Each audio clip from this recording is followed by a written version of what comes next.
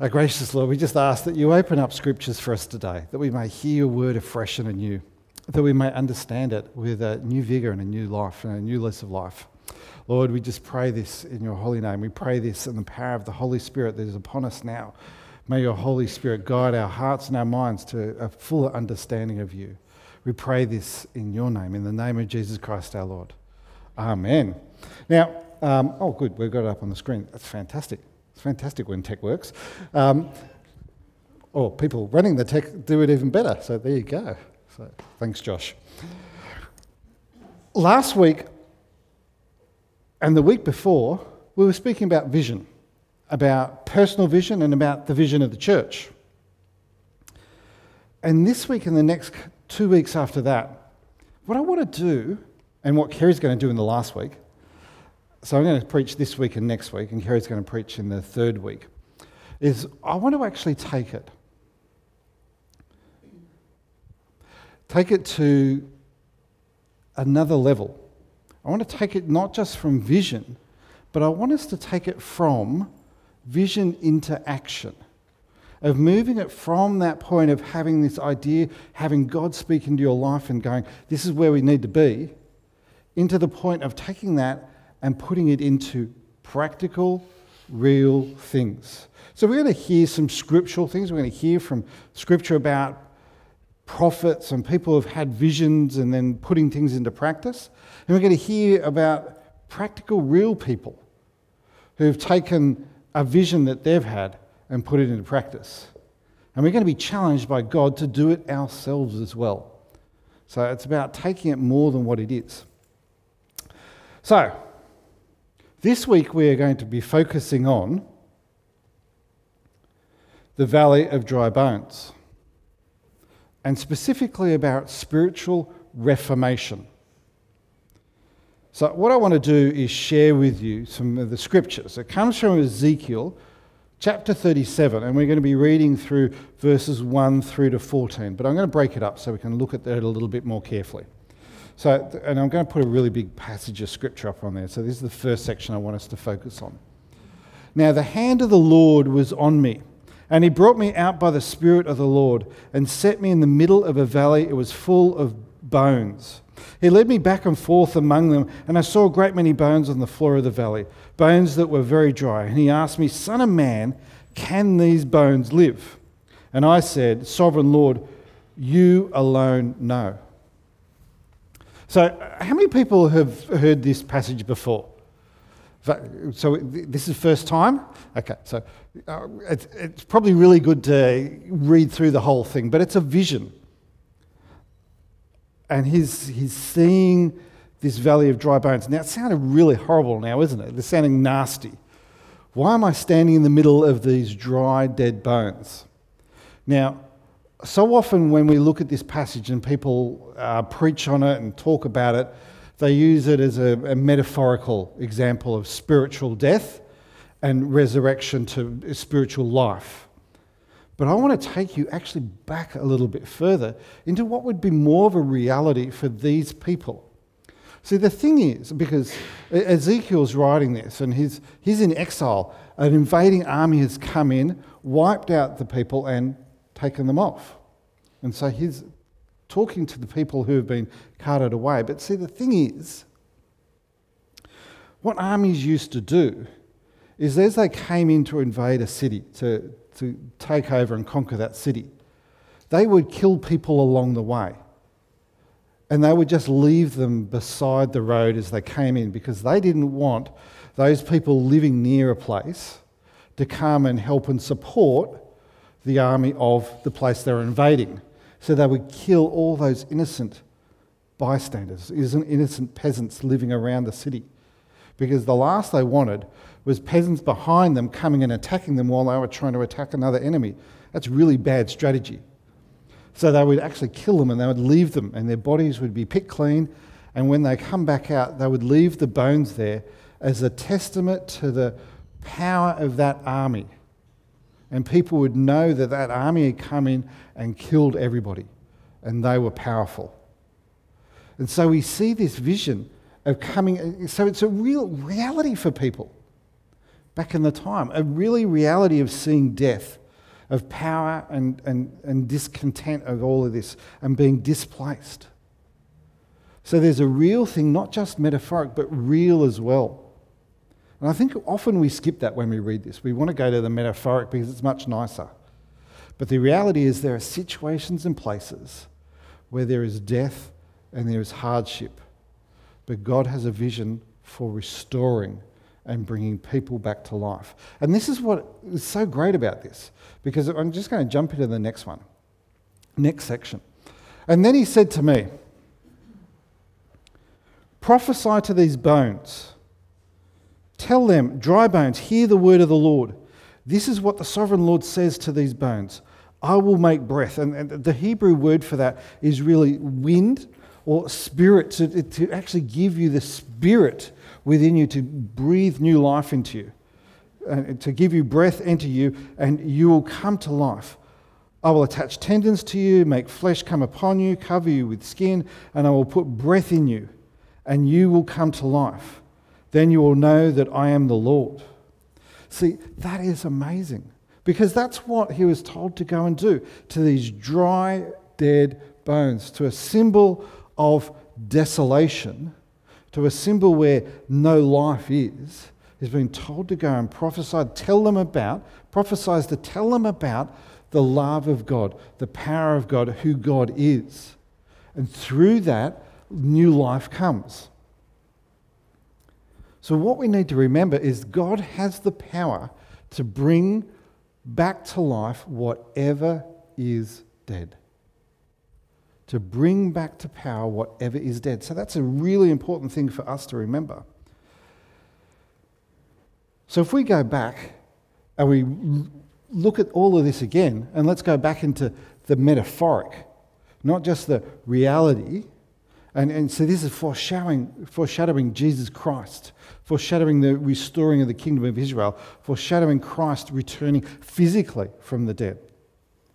But if we come back and revisit this metaphorically about our spiritual death, our life as well, we realize that it doesn't matter who we are, where we are, because at times we're dry, we're parched, we're like dry bones ourselves, where our life may not be truly in check with God's purpose for ourselves.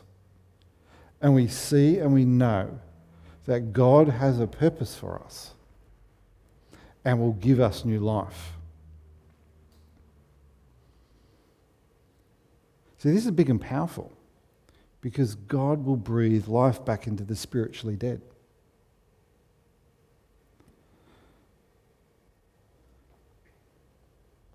God can breathe life back into you. But see, the thing is, you've got to hear it. You've got to hear that voice be told to you. You've got to hear that prophecy come to you.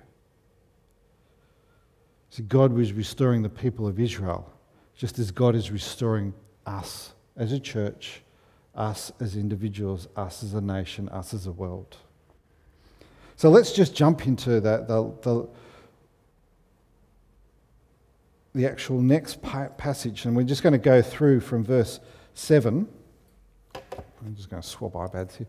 Just 7. So, and I want you to hear what Ezekiel did. Notice that he was told to go and do this, and then, so I prophesied as what? As I was commanded. Notice this. He's gone from the vision of being told to do this, of seeing the dry bones, of seeing it come together, and then he does what? So I prophesied he put it into action.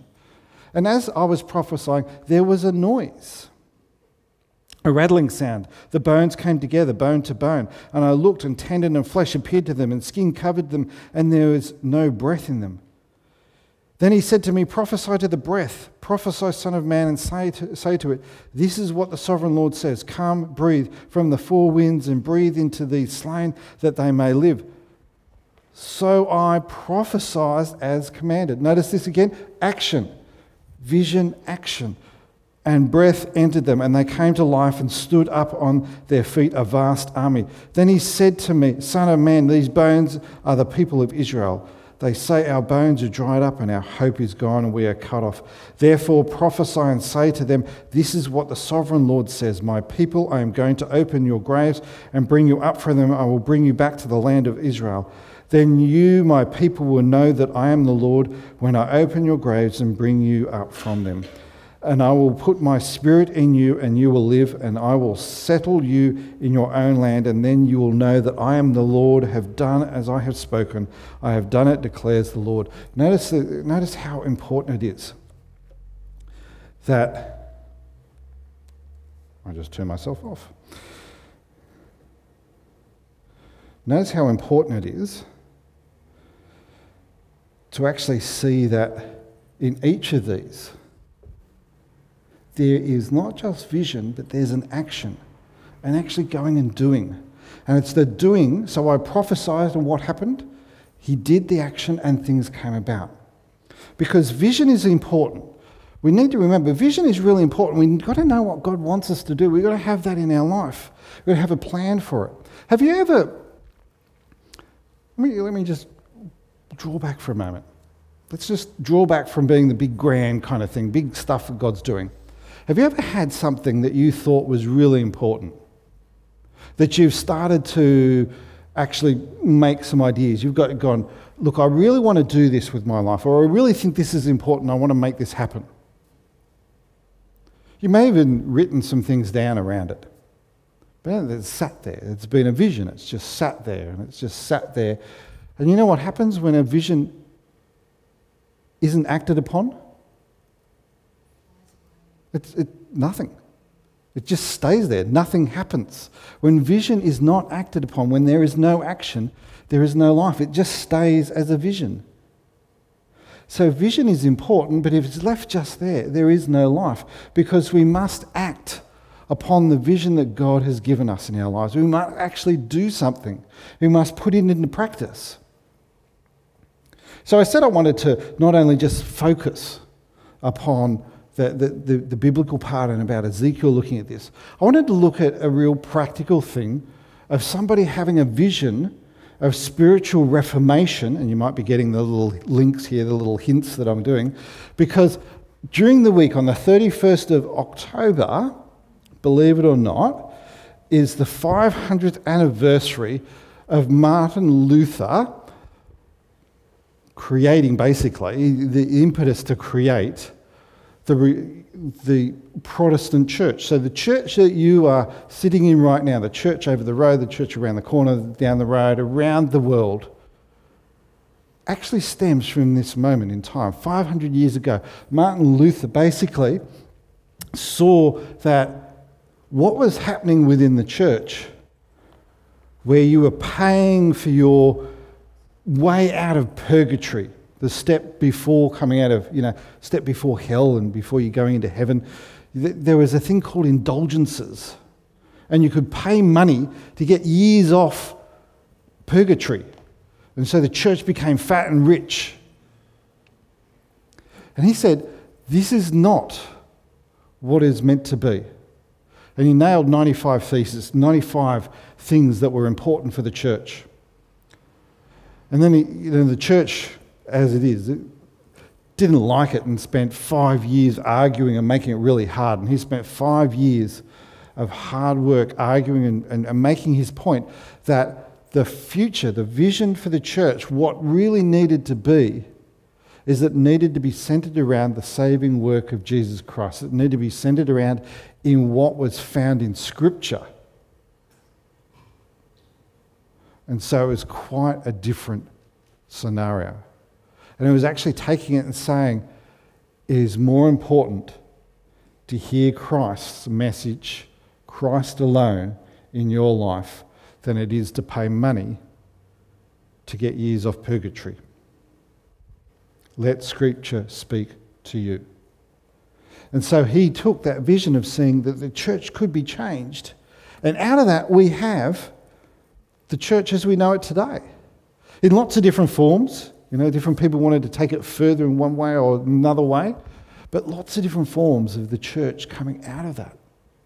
And it's so important and so powerful for us to hear that. That when vision happens and action is put in place, great things happen because God is at work with those who listen to God's voice in his vision. But let's bring it closer. Let's move it from vision to action. Let's bring it really close. Now we're going to speak about our church now.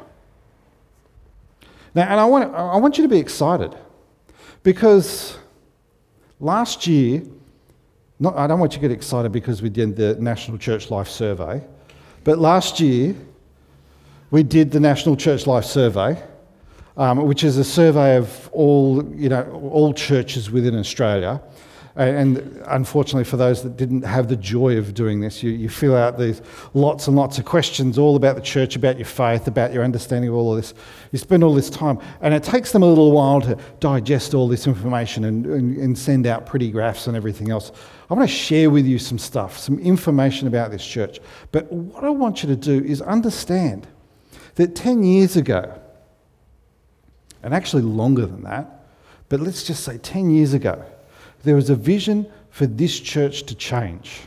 There was a vision for this church to become fully devoted disciples of Jesus Christ, to actually lead people, to deepen their faith, to get more sense of worship and wonder, and really wanting to seek God's presence. So I'm going to show you some graphs. And believe it or not, I'm really excited about graphs.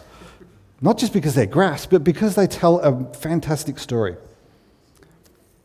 The first graph we have up here is actually about the growth in understanding of God.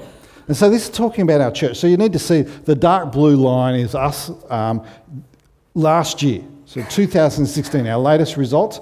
10 years ago is the light blue, and the region around us is that grey, green, browny kind of colour. Okay, but what you want to see is growth in our understanding of God. In our church, here in our worship, there is a growth in understanding of God. Have a look what's happened. Within 10 years, it's gone from 21% to 50% of people saying they have a growth always in their understanding of God when they come to worship. Hallelujah. Isn't that an amazing change? Amazing, amazing change. Because, you know why? It's a vision to make a change. And slowly but surely, we've been doing the action to put that into change, and these are some of the results. They're not things that I'm making up. These are your answers. This is what you are feeling. It's not what Simon is saying, I think the church is doing. This is really what the church is doing. The next one, have a look at this. Inspiration. How often are you inspired by our worship, by coming together? Have a look, 13 to 48%. What an amazing jump in 10 years. To come here and see, this is actually probably one of the best key indicators of church and listening to God. When you come and you're inspired because of what God is, whether through worship and music, whether through prayer, whether through study with one of the life groups, whether it's through the message that is given, how it comes, there is an inspiration here. And it's that inspiration that draws people to say, I want to be involved. I want to actually hear God's voice happening in this world, and I want to see it change, and I want more people to hear this. That's what it is. And to keep the same thing on usually, so we've jumped a massive amount in inspiration. Another really big key indicator is having the sense of the God's presence here in worship. 22% to 50% went from 22 to 50%, they always felt the presence of God in worship. That's a massive thing. That is massive. So we've taken all these, sometimes I feel the presence, all the way up. It's about seeing the vision of where we can be and working and putting things into action. This is important and really powerful things for us. Let's have a look at some other key thing. And this one makes us feel really good because one of the things, it's not about me. No, it's not about me because one of the things is that we have great preachers. And it's not just me. We have developed other great preachers. Kerry, Caleb, Eric, Joanne, are all great preachers and present a message of God that is helpful. And look at this, to go from 21% of people saying that they always find that the preaching is helpful, all the way up to a massive 53%. Always. Over half the people say always preaching is helpful. And I love this. I love this last little one. 0% said rarely or nothing.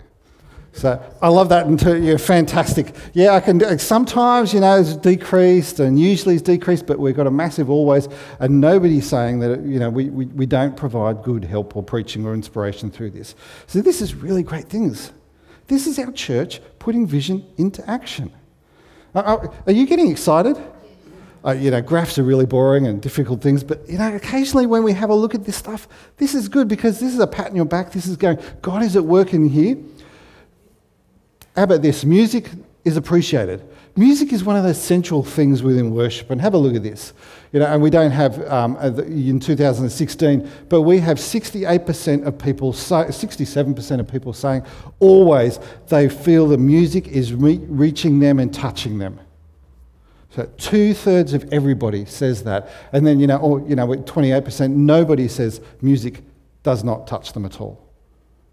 So we're really hitting the goals and what we're wanting to achieve. We just need to keep on listening to God and keep on coming back and keep on doing. And that's so important because what we need to do is move from the vision, and I outlaid a number of visions for you, a number of visions that the church could be doing. And I really want to talk into your life as well. That if you've had a vision that God has placed on your heart, I want you to take that moment, really work at it, really wrestle with it, really bring it to other people, really make it so there's some accountability, but start putting into plan and practice what God has placed on your heart. Start doing the things that you need to do to get that vision into a reality. You need to move from vision to action, but we need to keep on coming back and hearing God. It's not about you, it's about God working through you to create this wonderful movement.